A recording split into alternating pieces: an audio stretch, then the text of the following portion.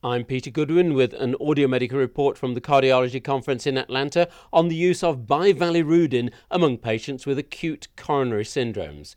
In the Acute study of more than 13,000 patients, the direct thrombin inhibitor reduced risks more when it was not combined with glycoprotein 2b3A inhibition.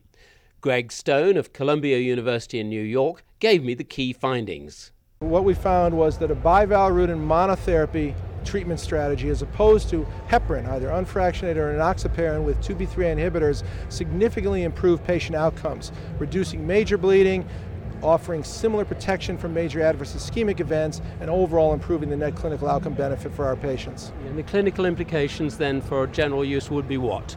That a bivalirudin monotherapy arm, as compared to the usual standard of care of either unfractionated heparin or enoxaparin with 2b3A inhibitors, is a simpler, safer approach to treating patients with moderate to high-risk acute coronary syndromes undergoing an invasive strategy.